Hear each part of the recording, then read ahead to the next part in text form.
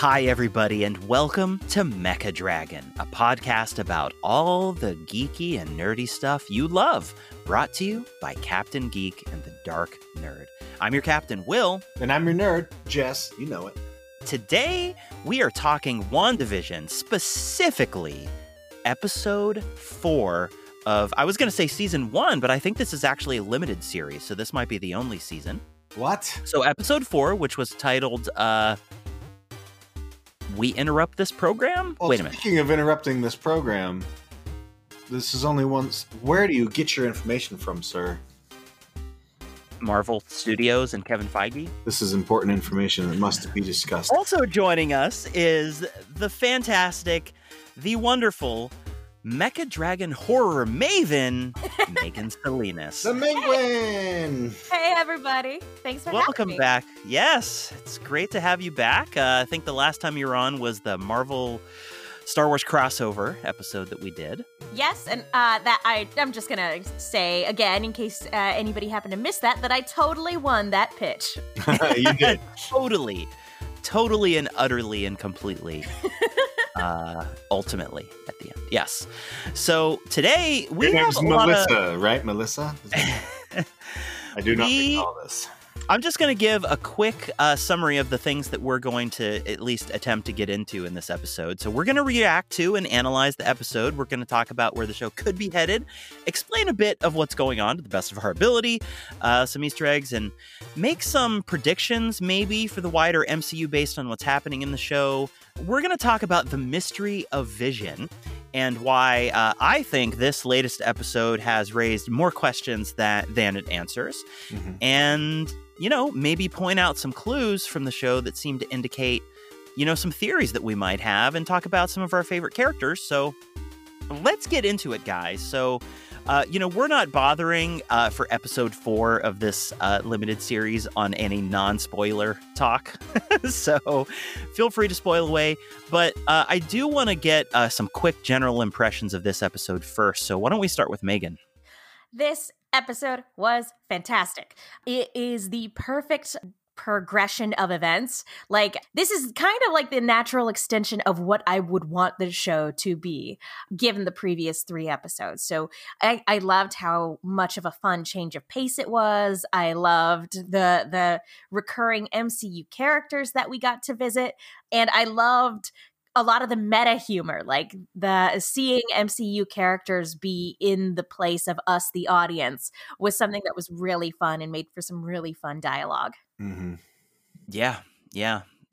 Absolutely. Jess, what are your quick general impressions? This almost felt like kind of a behind-the-scenes episode, because the first 3 episodes, we've seen kind of the rifts in, the tears in time and reality, and what we now know is this episode gives us the story behind all those little secret weird moments that we've been wondering about for the first 3 episodes. And I think it's great how this episode does introduce a whole new slew of characters. Wait. So your position is that this episode has revealed many secrets? Is that your position? Well, no, what I'm saying is the first 3 episodes had all those weird moments.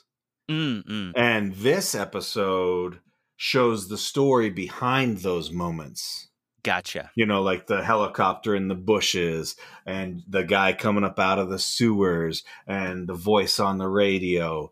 All of that stuff, we get to see the behind the scenes, making of what actually is going on in the real world versus what's going on in WandaVision world. So yeah, it's a great episode. And we also, this ties into Endgame because it starts off with the blip, the post blip, or what do they call it? There was the blip when everyone left, but they didn't say. I guess the blip technically refers, properly to the 5 years in between when people were gone. Yeah. So this is like the return, if we want to give it a return name. Of the blip. Yes, the return of the people who were blipped, I guess. Maybe next the MCU will strike back. Perhaps. For me, this was a really great episode. I was very, tickled that we got to we got to basically be outside Mhm. Wanda's, Westview bubble this entire time in an, in a time period that's concurrent to the first 3 episodes that we've seen. So like you said, Jess, we get to see the story behind Sword sending in the drone that became the helicopter and the hazmat suit guy that turned in the beekeeper, which, I was right about that theory. So yay me. Mhm. I don't think it was really Still that. no Ewoks. I'm never gonna live that down. I lost one bet. It's the only thing I've got, man. I hear you. But yeah, and I loved how they made Sword into basically a surrogate for the audience, because when they're up there drawing on that, writing on that whiteboard, and when Darcy's there with them, huddled around the old TV set watching the show, asking questions, like those are the exact questions that we've all been asking ever since, the first episode. Right. So I thought that was really cool. And, when they do that and they ask these questions, they're also acknowledging the really sort of out there aspects of the plot that also the audience is asking. And so I think that just by acknowledging it, it allows the story to move on, and for us as the audience to kind of just accept it, and kind of really get into the to really suspend our disbelief in the way that we need to. So I just think those little nods kind of help in the suspension of disbelief.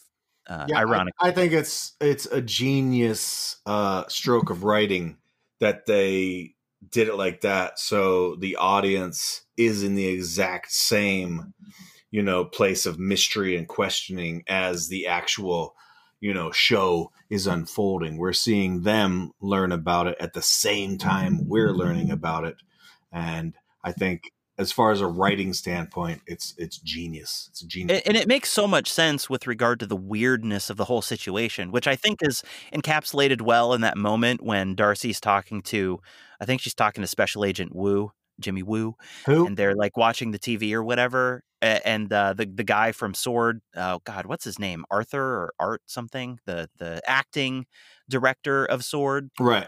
He comes over and he's like, he's asking questions, and she's like, it's a sitcom, and Jimmy Woo's like, starring 2 Avengers? Yeah. It's a working theory. like that kind of encapsulates it right there, I think. And they're like, what's happening? And she's like, I don't know. And I don't know. And I don't know. And that's kind of where the audience is too. It's like, we don't know nothing. We're all kind of everyone's seeing it unfold in real time before us.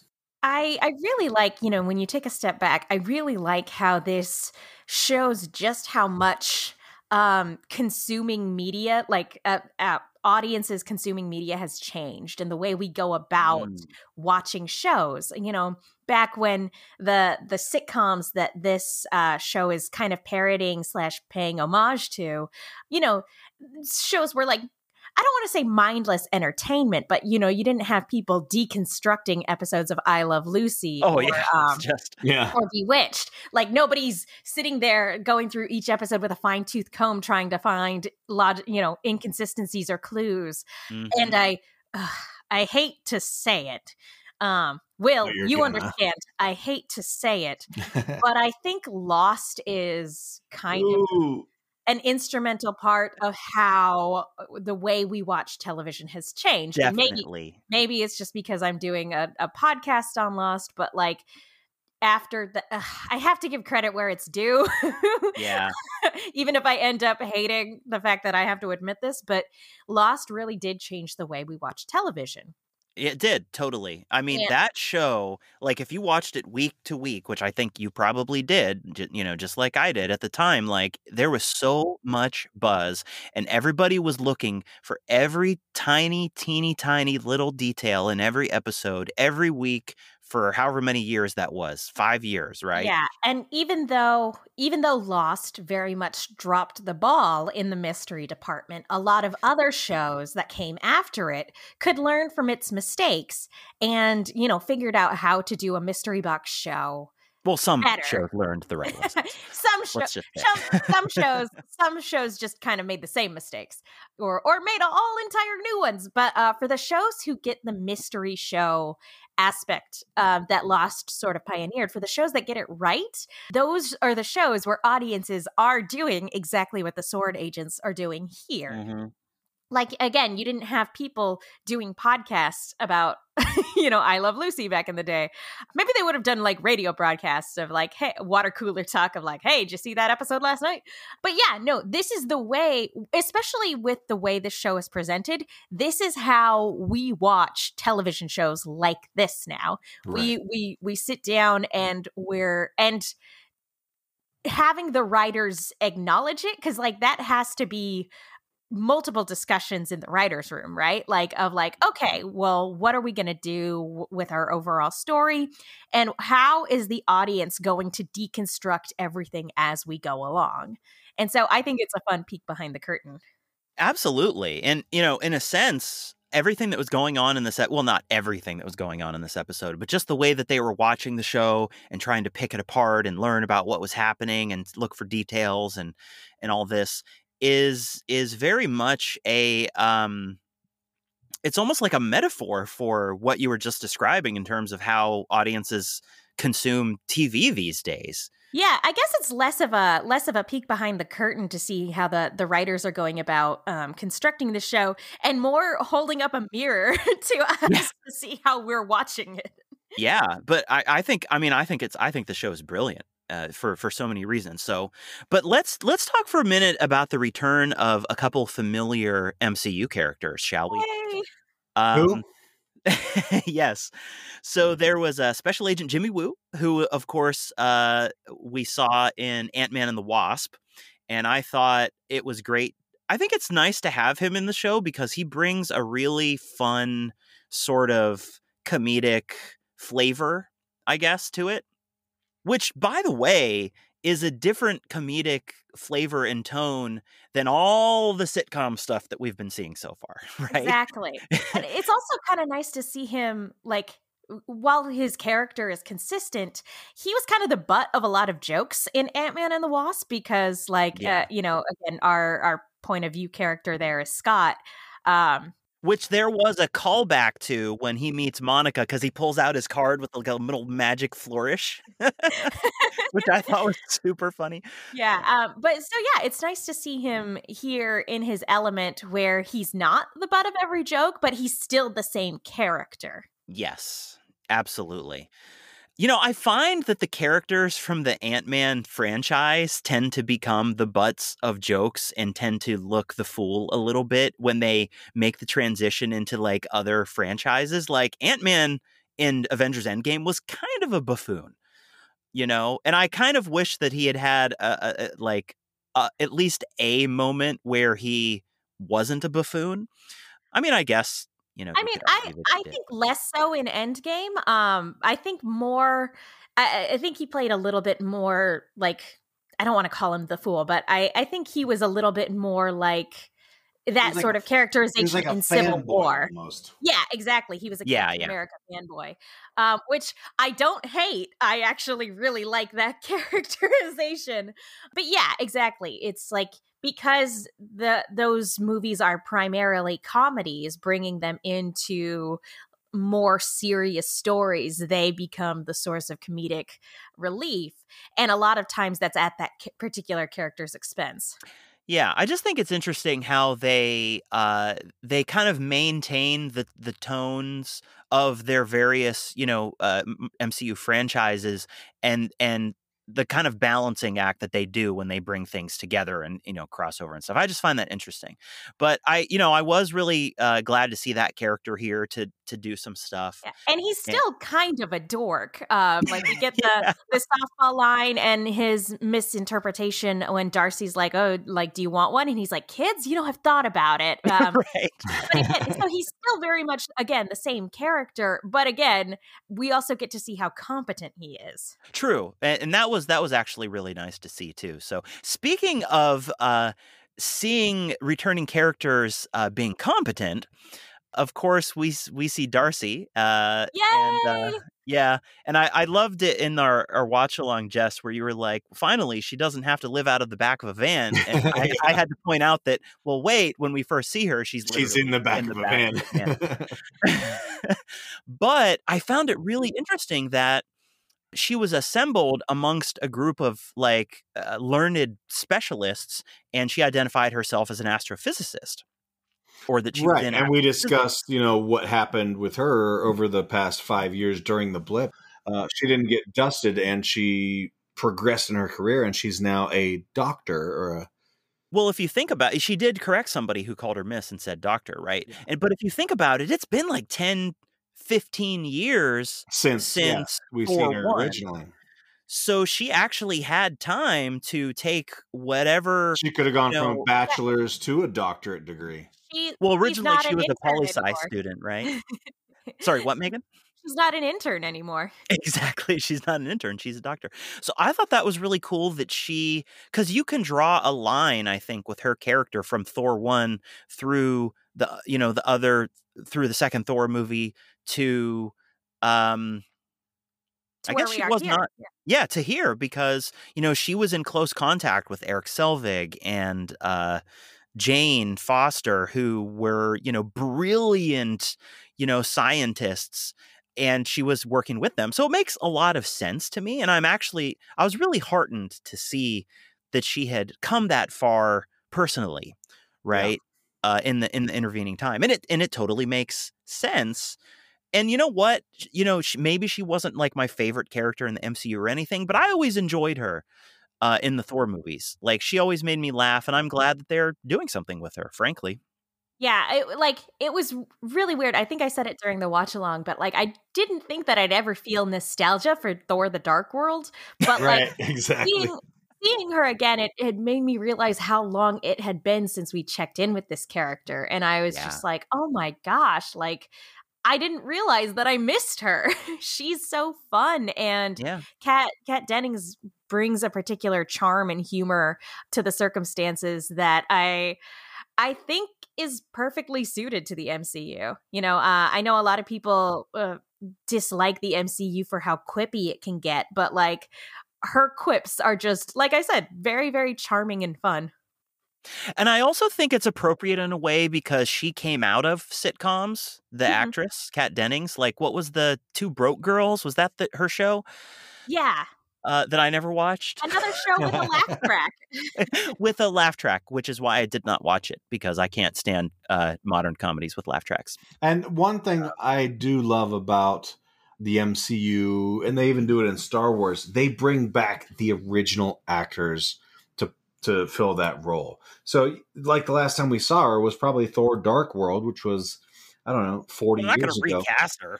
I mean, well, right, but they've done it in the past in other movies and franchises, but in the brings MCU, a certain level of consistency with your world. yeah, they bring back yeah. the same actor or actress to fill that role, and I really like that because after Thor: The Dark World, she was like, probably, well, I used to be in the MCU, and now she's back in it, and I like how they keep that consistency, and you really do get a connection to the characters when they're played by the same actor rather than when they switch them out.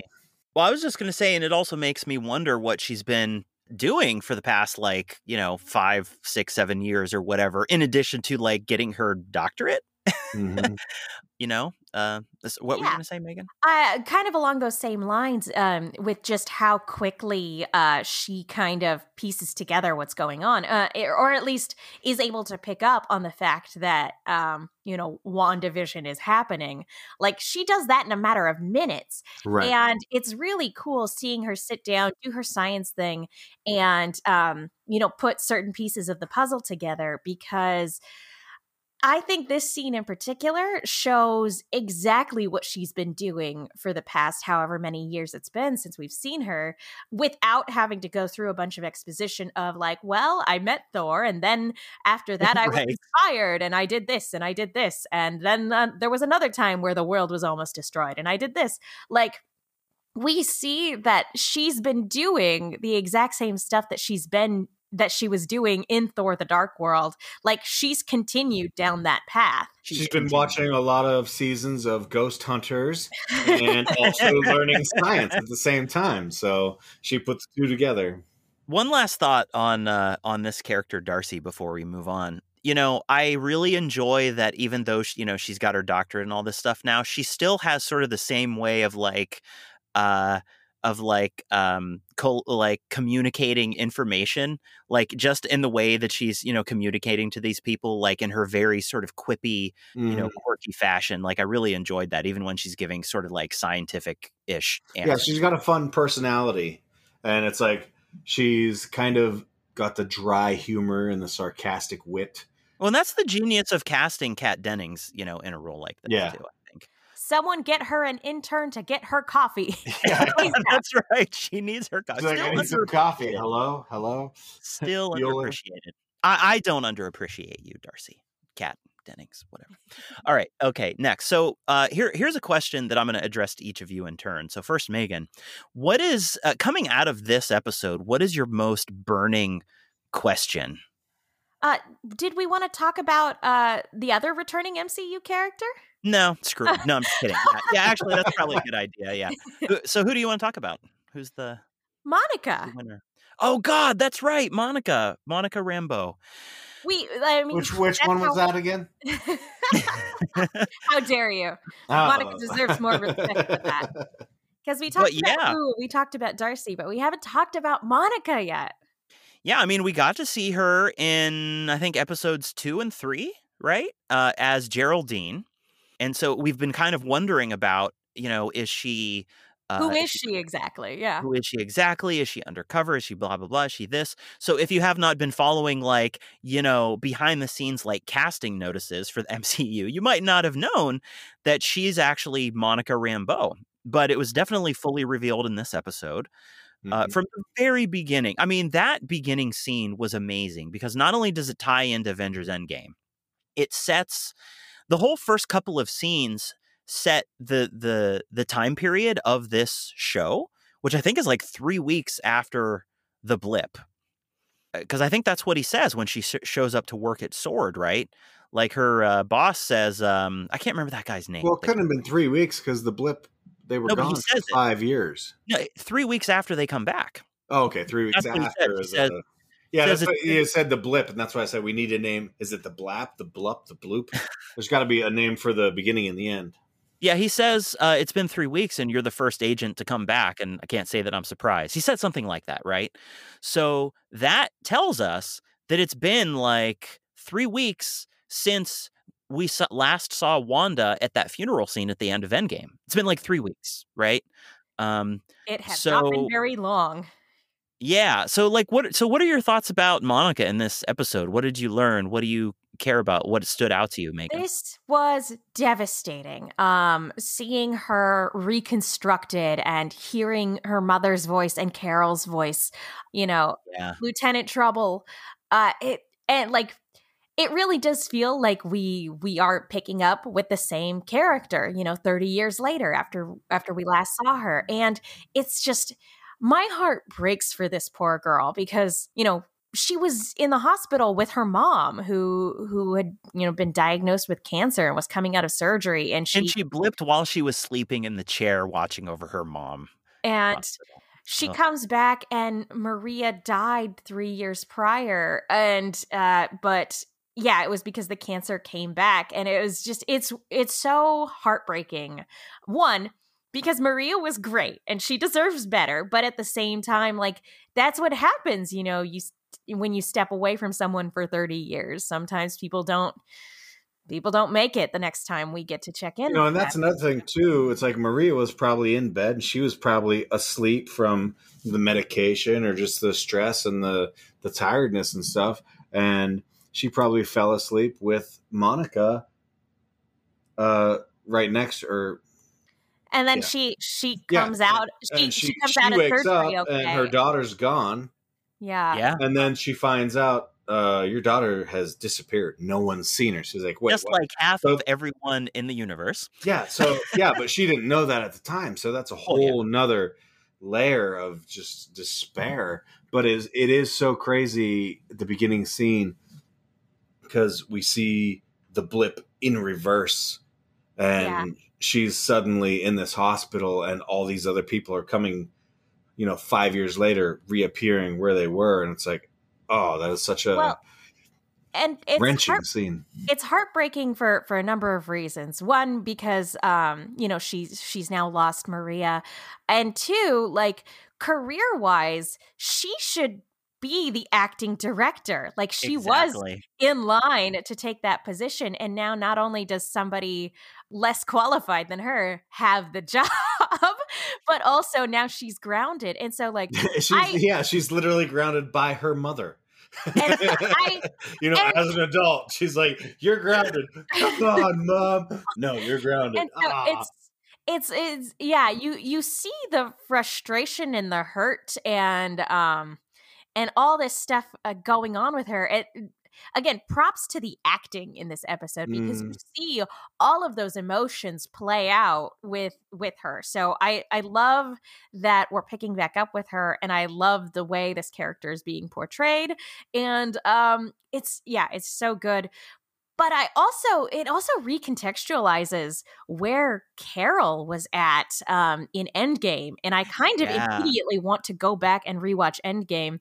And I don't know if this was really something that factored into Brie Larson's performance, because, again, I think her parts were written for Endgame before they filmed Captain Marvel. True. So I think she even filmed it before they filmed Captain Marvel. So I don't know if this really went into her performance, but, like, the Captain Marvel that we see in Endgame has lost Maria and Monica.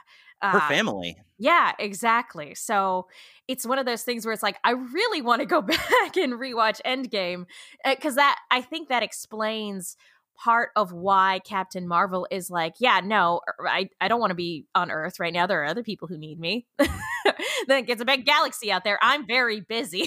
It's because the family that she left behind is gone. Yeah, because if she would have found out that, like, Maria was, like, in deep shit, basically, she would have come speeding back to Earth. Like, Absolutely. it. At least I feel like she definitely would have. I mean, unless she was involved in. Well, there's a case to be made that it was really her, her partner. But even, regardless of that, I mean, really, Monica and Maria were her adopted family. Yeah, exactly. I don't think there's any way around that. And so, I think there's also going to be consequences of this in the next Captain Marvel movie, whenever that comes out, hopefully. But it was so great to finally see Tiana Paris, the actress's name, as Monica Rambeau, as opposed to, like, as Geraldine, where, she's been co-opted by this, like, bubble reality or whatever you want to call it in Westview. And that was all fun and everything. But now we actually got some real information about the character, and we got to see where she's really at sort of emotionally and things. And I thought it was a really powerful opening to this episode. Yeah, and I think it's also going to be interesting, because I don't have any idea how the rest of the series is going to play out, but it's interesting to note that both Monica and Wanda are coming from a place of grief, and I'm wondering if maybe that's not going to be central to both of their character arcs, and maybe pivotal to really maybe resolving what's going on.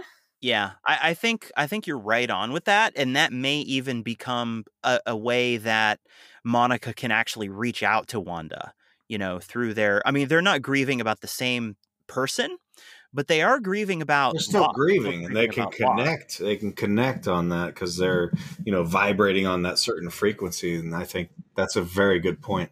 I'm making some assumptions here about, but I think that the show is purposely leading us down that particular path. But, Wanda's place of grief is diving into this delusion, potentially, or diving into this, whatever the actual explanation for her reality warping situation is. She dove into, the stage of denial. Talk about denial, right? Yeah. her powers allow her to delve into denial again, and Right. we don't know exactly how reality is being bended. Blah blah blah blah blah blah blah. All those caveats to that particular statement. Right. Normal people can't do that. Sure, no, normal people can go into denial, but Says you. they can't delve into the same way that Wanda has done it, because people don't have the power to do what she's doing. So a lot of people don't get the luxury of being able to stay in a fantasy world with the people that they've lost. The real world demands that you move on. And that's what poor Monica is having to do. Her mom's been gone for 3 years and she just has to deal with it. And again, her career moved on without her and she just has to deal with it. And so it's going to be interesting seeing this character who has to keep moving forward despite the circumstances versus a character who's chosen to basically keep the world on pause so that she doesn't have to move on. I think we're going to find by the end of this series, at least end of this season, if there's going to be a second season, that one of the big themes I think is going to be grief. For this whole story that's going to, continue to play out for another, 4 Well, it's like I made the reference in text, not during our watch or anything, but I said, oh, it's basically the Babadook in the MCU. Because I kind of love that. No, it's true. Because Wanda is in such a state of grief and loss over Vision being killed by Thanos in Endgame. I think that's why she's creating this world. And it's basically, on the same level of the Babadook, where it's her biggest enemy is her own mind creating all of this. And look at you liking the Babadook. I do. You are one of the people responsible for making me like the Babadook, because at first I was like, this is stupid. And at the first 2 episodes of this show, I was like, come on, is it really 1950s? Are we really just sitcom? And now we're already 6 layers deeper into the onion of WandaVision, but it is a really mental, an emotional show. So I think it's going to come to blows where Wanda has to fight herself because she's creating the reality that she's kind of at war with, because she can't admit what that's she's some lost. stuff that we're going to have to get into with some predictions and theories. But one more question about Monica before we move on. Did either of you get the sense that there might have been some type of relationship between Monica and what's-his-face before the blip? Because there's that moment where she's like, her boss, the acting director guy. Oh, because there's that moment. Whose name that we forget. White like, Nick Fury. It was like Art or I don't know. It's White Nick Fury with 2 eyes. Right. But he there's this moment where he says something like, wow, you haven't aged a day. And she's like, you look old as hell. And they just kind of give each other this look. Like, I don't know. I could be wrong. Maybe they were just like friends, But did either of you get like a vibe there? The vibe that I got was more about career frustration. Because again, he has her job. Like, she was on this path to be the head of S.W.O.R.D. And now, because of the blip, he has what was rightfully hers. She was the most qualified. He even says it. He's like, you were the only person for the job, but then you were gone. And so it fell to me. And so he has her job. It's not like he's just going to stop. He's just going to step down because the rightful person came back. Well, they both have a responsibility, and they're both mature. Well, and she has been gone for 5 years too. I mean, right. Yeah. So she has to honor the fact that the institution still goes on without her, especially when her mom grounds her. Well, inadvertently. we get it when she just walks into the building and her badge no longer works. Again, the institution has moved on without her, as it had to, because that's what happens when people die. Right. Or The vanish world, in the a the second. world keeps turning, Yeah. and so it's more the vibe I got was just resentment without having justification for resentment, because like she knows that she knows what's rightfully hers, but at the same time she can't resent him. Well, Right. it's almost resentment, but not on a personal level. Yeah. You know, it's She like, resents the state of affairs, but not right. him personally. Yeah, And 'cause he's she also doesn't like, know him. He doesn't know her. They don't well, no, they dislike know each each other. other. They do. Yeah. They know each other. Well, But yeah, but it's not like the roles they're in now are because of something that either of them have done. It's something has happened that Yeah. neither of them were in control yeah, of. yeah. So I'm she's going to quote Paul F. Tompkins here and say, I'm not mad at you. I'm mad at the situation. Yes. Exactly. Yeah. Okay. So this is a good segue into Sword, because that's where they work, and I do find that the full name of the organization interesting, particularly when it says sentient weapon.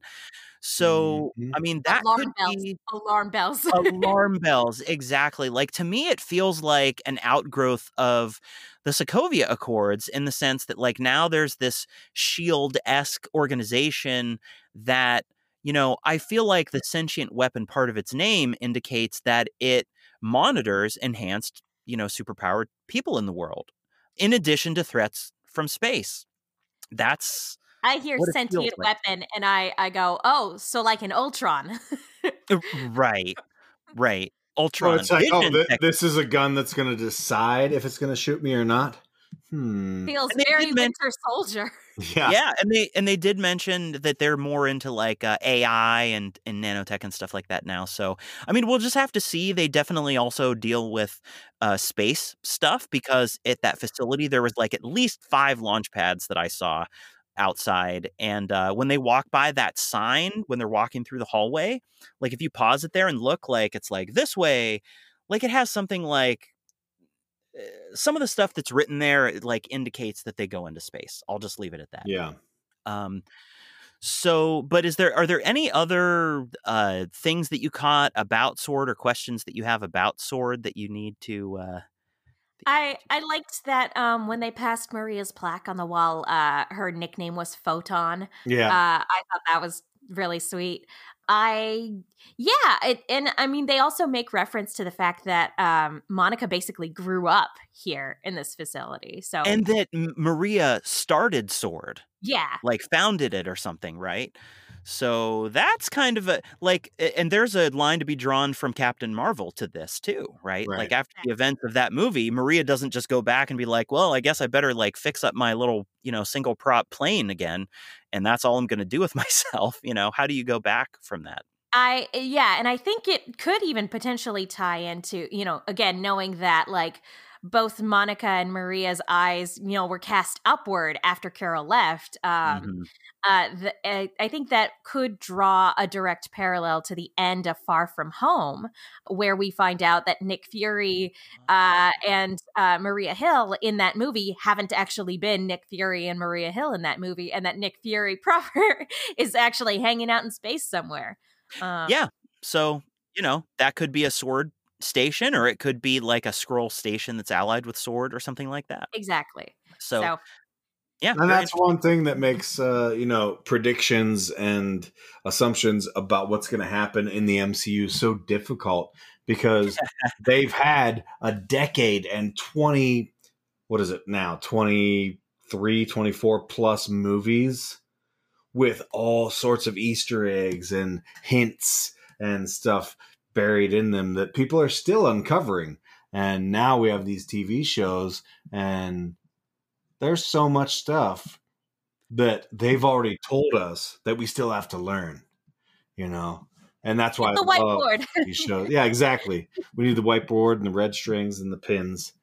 Yeah. Figure everything out. I've seen memes of that like conspiracy meme from It's Always Sunny in Philadelphia. It was, like, Pepe saying Sylvia, that Pepe somebody Sylvia. pasted him in front of the Sword board with everybody's picture on Exactly. it.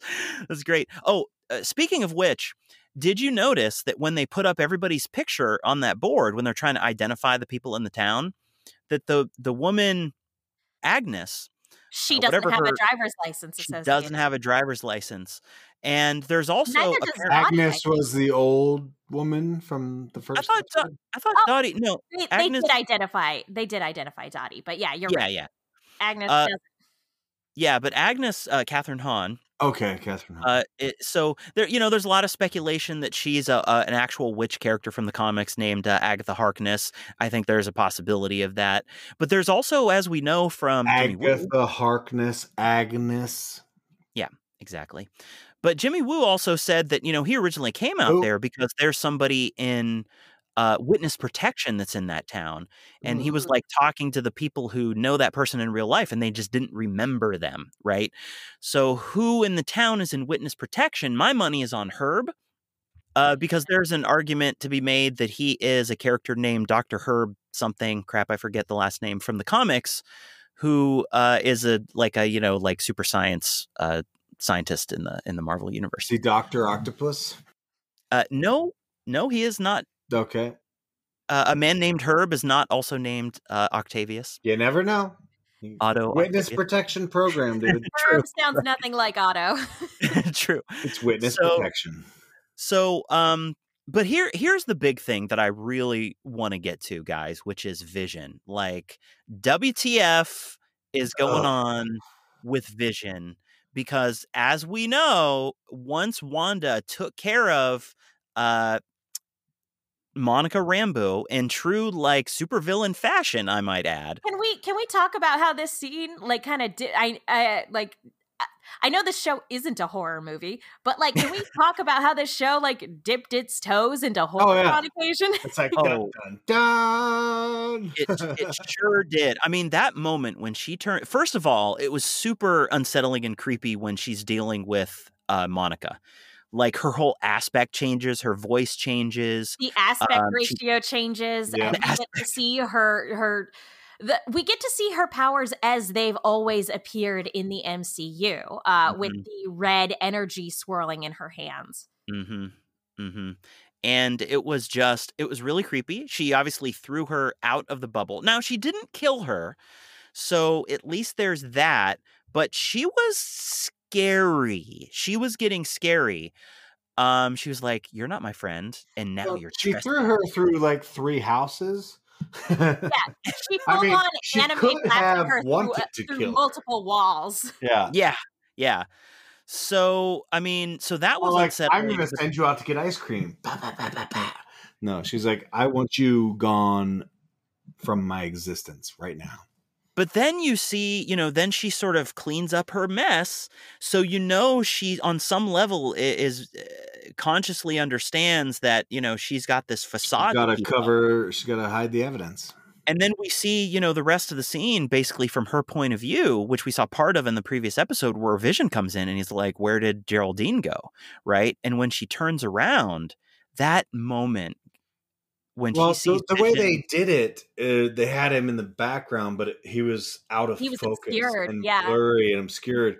But watching it the second time, I could see, he's not red, he's gray. Yeah, even with it out of focus, there's something not quite right about him in the background, and it's exactly what you said. It's the fact that his head is not the vibrant red that we're and I didn't catch that the first time, but the second time I was like, oh yeah, that's a little foreshadowing. Then she turns around and he's got the grayed out white eyes, and he's got that crater in his forehead. Moment. Oh, it is. It's terrifying. And even my brother, he's like, "Oh my god, the gray Vision."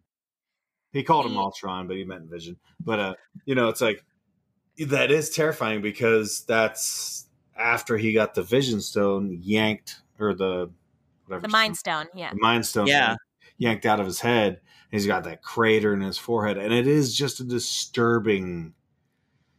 I think the way they designed the character in that way is just it's creepy. I think the most likely explanation for what we saw is that Wanda was kind of pulled out of the dreamlike denial of the sitcom sort of moment by that interaction she had with Monica, where she brought up Ultron and then she made her leave, and so she turns around and like she sees Vision as he actually is for a moment before that reality sort of reasserts itself, and it seems like his dead body has been like reanimated and like transmogrified. Well, I think what it But was she kind of was in denial about what really happened, and the whole thing with Monica kind of like shook her to the point where she saw, and like that was like kind of a slap in the face to her, where she, you know, learned that what she was seeing was a fabrication. And yes, when he showed up like that, she was really seeing what was the truth, but she's unwilling to accept it. So that's why she instantly, you know, snapped back into, and then he was fine again. right, and that's why I think there's an argument to be made. Now, I don't know yet, of course, we don't know, but it's possible that it's not actually his like reanimated dead body. It's just more symbolized that she was Yeah. starting to remember the truth, as opposed to like You that could being you could argue both ways. Yeah, for sure. exactly. So, but I think that there's lots of implications depending on which way you go with that, because I don't know, like when you consider also that this whole reality of hers is being broadcast as an edited Yeah. TV sitcom over the air, like that makes me wonder, like if Wanda went in and sort of created this as a part of her denial, would she also be broadcasting it out? Well, I don't think she's creating it as part of her denial. I think she's in denial and involuntarily, you know, creating it. She's in denial, and like I said, it's like the Babadook. She doesn't want to accept reality, and she's just projecting what she wants reality to be. And she has such a Yeah. powerful mind that anyone who's within her zone of influence is kind of sucked in and taken under her wing and made a character in the story she's creating. Yeah, I guess one of the questions we have to put up on the whiteboard is, who is this broadcast for? Yeah, is it Right. an intentional, like, is somebody watching this like is Wanda in this circumstance for the purpose of entertaining someone? Like they get something out of it. Mhm. Or is this like, yeah, just an unintentional effect of I think Wanda it's creating it's this world? just her, you know, unable to deal with her pain and her loss because she loved Vision, and she, I mean, definitely has some PTSD from the whole Endgame thing, because who wouldn't, you know? And I think this is just her kind of being in a psych ward in a room, a padded room, and she's just creating this whole reality around herself because she doesn't want to accept the true reality, which is that she lost Vision. Well, I think a lot of that is true, and I think that it's clear that she has a lot of control and power over this like reality bubble or whatever you want to call it. But I don't think anything that we've seen in this episode rules out the idea that somebody is also manipulating her and using her for their own ends. Perhaps a Mephisto type character, Right. right? And that's what I can't wait to see unfold. I love the Because- idea of Mephisto just sitting in front of a TV with a bowl of Eating popcorn, just popcorn going, or something. Yeah. Yeah, he's just love flipping this through show. the channels. He's like, "Oh, this show could be a lot better. Let me dip in real quick." Well, because if somebody is in fact kind of exploiting her trauma to get something out of her by, driving her into this reality bubble, maybe it's because it's Mephisto and he wants her kids or, something. But like, if that is the case, then it wouldn't surprise me that like the broadcast is actually like because of Wanda, because her subconscious realizes that something is wrong, that she can't just sit in this like idealized, like, bubble of denial the whole time. And then in fact, somebody is doing something to her. So that tracks for me as a possibility. Like, what do you think about that, Megan? I think that's entirely possible. Like it's hard to say, we're still only 4 episodes in, and I'm sure this episode kind of changed the game a little bit, and I'm sure that subsequent episodes will continue to do so. Oh, yeah, no, I definitely think something else is at play. Like, I don't think it's just Wanda Yeah.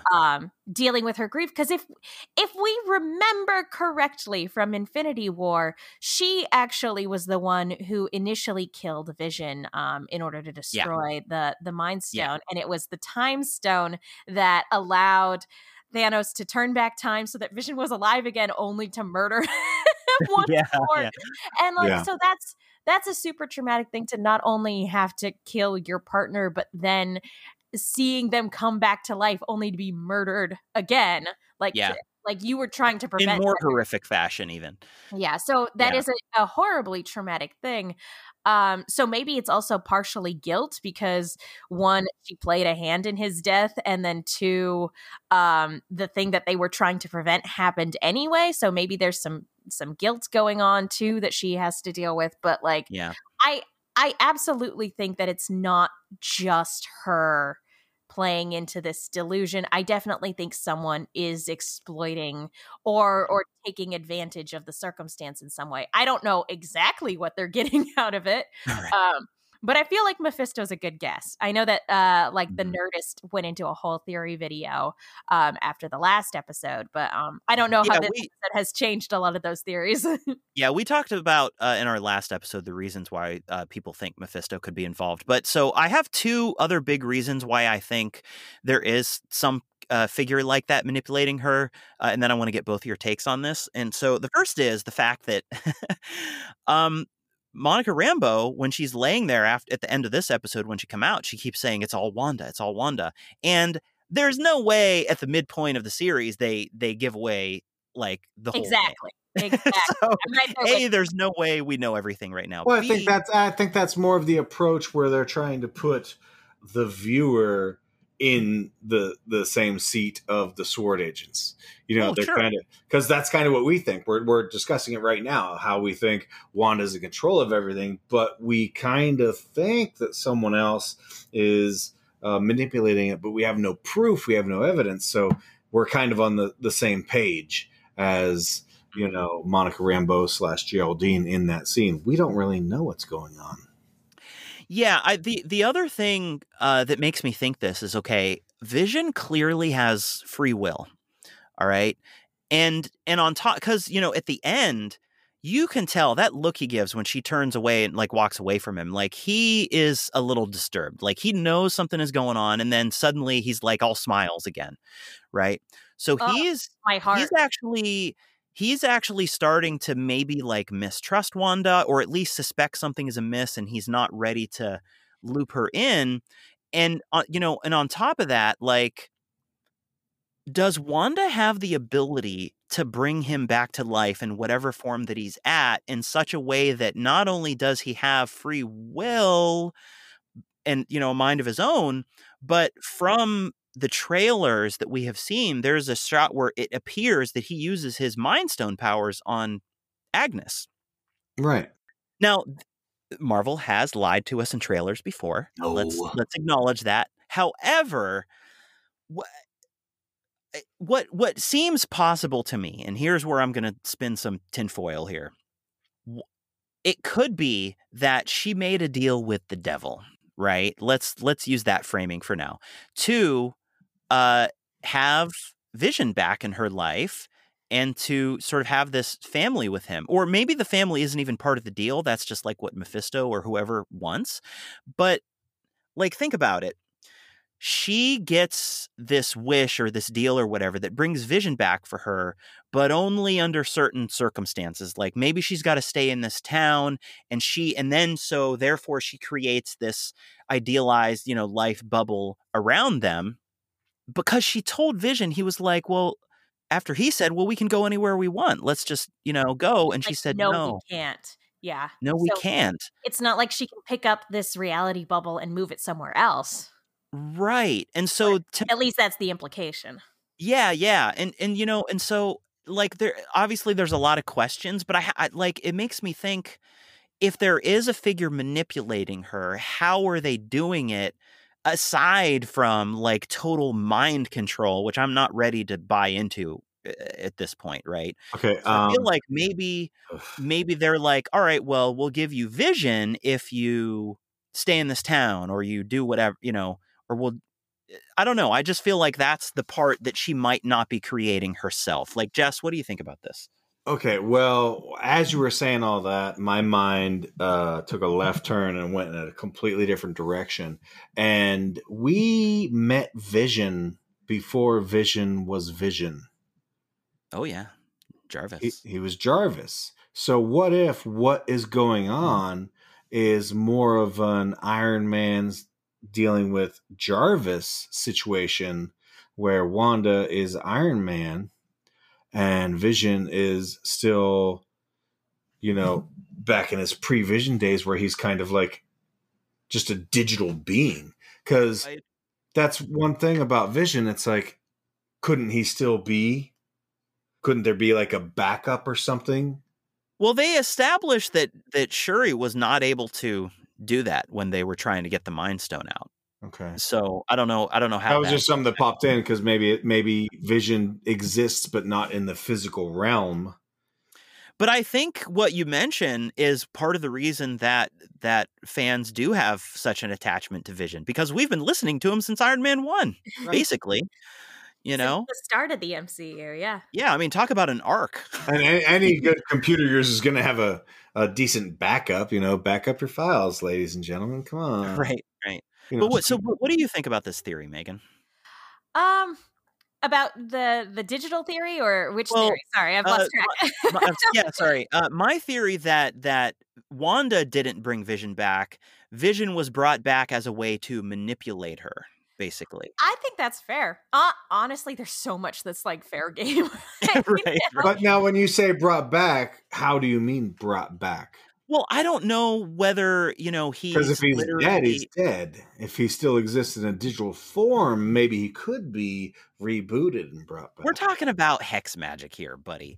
No, but seriously, like I don't know whether it's literally his dead body that's been infused with life again, but I don't know if we can answer that question without knowing whether or not that was just a vision, or if or if it like actually was his reanimated body. That those are questions that like we can pose, but we can't answer just yet.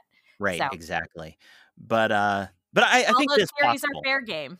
Yeah. Yeah, because if he's a construct of her imagination, he's going to be exactly as strong and powerful as she wants him to be. But if there's not really a physical manifestation of him using those powers, how far can he really go to help her if it's just all up to her? But I think you're right, though, in terms of like him having his own free will. Yeah.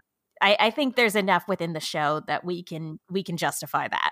If he was just a puppet to like fill in the blank for her idyllic sitcom life, then there's no way that he would be, as disturbed as he has been a couple times, and now make this decision apparently to like, not clue her into the fact that there's consciousness there. Like we see it in the hurt in his eyes after at the very end there. And again, really great acting. Yeah, the good face acting.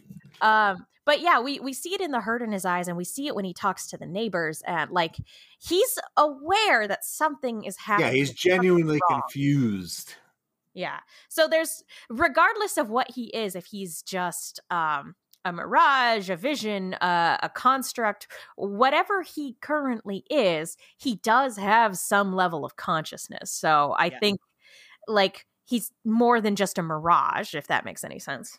Yeah, definitely. Now I want to get into the final segment of today's episode by talking a little bit about where we think the show might be headed. And I don't have like a ton of predictions because I think that, like I said, this episode raised a lot more questions than it answered. Right.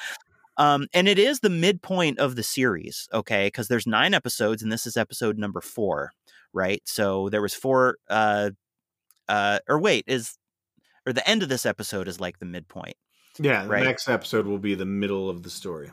Right. So first of all, from here on out, I think it's just going to get darker and darker and crazier until we get to the last few episodes where we have like whatever the climactic moments are in the denouement. So I would not be surprised if we get more MCU characters making an appearance, including, by the way, Doctor Strange. I think that there is a possibility that Doctor Strange shows up because amongst the remaining Avengers, of which there are not as many as there used to be, okay, he is the most relevant choice, perhaps, in terms of what's going on because he's, the Sorcerer Supreme. Hey, what if Loki's the one pulling the strings? No one knows. I don't think Loki is going to show up in this show, but I think that this show will have ripple effects for the Loki show. Yeah. What's the next show to come out? Is it Captain America Falcon and Winter Soldier? Falcon and Winter Soldier. Okay. So that's going to be interesting to see how all that pans out. As far as like actual predictions of where the show is going, kind of a big old question mark. I do think that someone is additionally responsible for what's going on, to the level of blame, of like how much Wanda's to blame versus how much this mysterious person who may or may not be manipulating her is to blame, question marks all around. That being said, I do think that kind of what we touched on earlier, I do think Monica is going to be instrumental in pulling Wanda out of it. And I think it's them connecting over grief.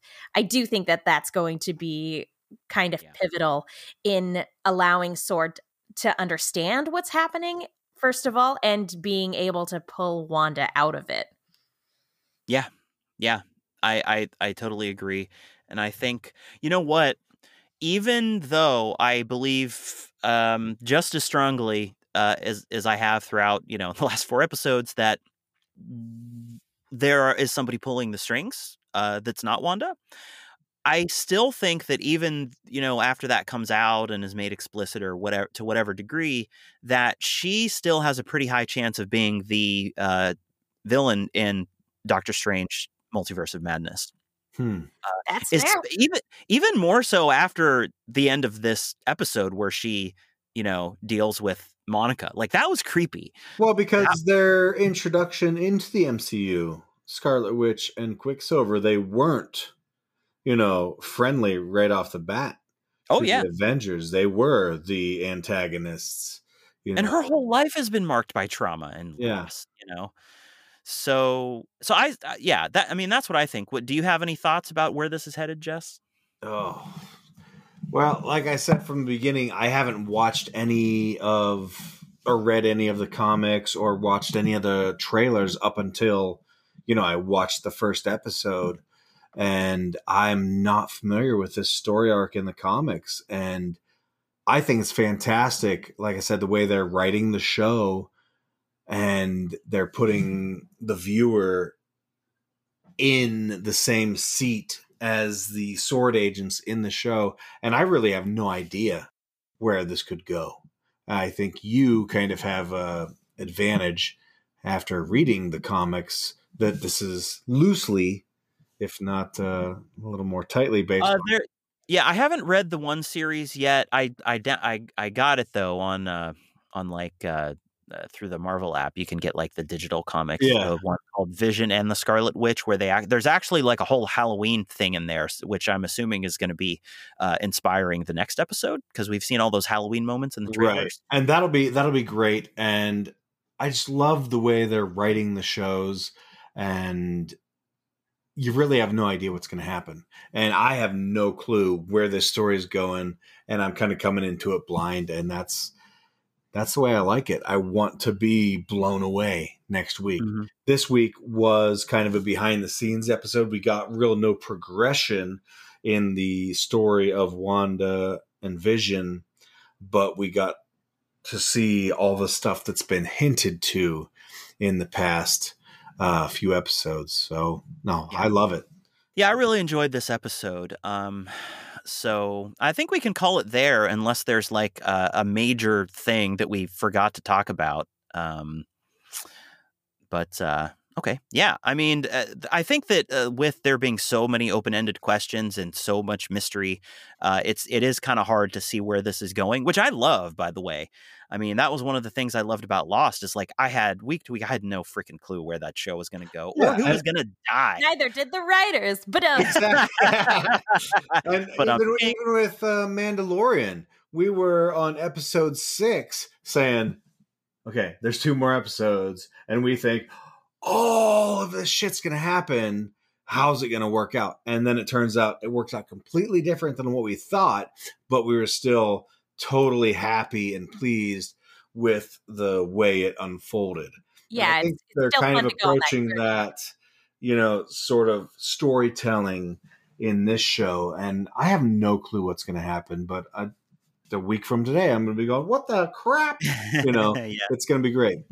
Yeah, Marvel Studios has earned my trust, so I'm eagerly anticipating the rest of the season. I think it's going to get really, really, really crazy by the end, but we'll see, won't we? So, thank you everybody for listening to this episode of Mecha Dragon. We really appreciate it.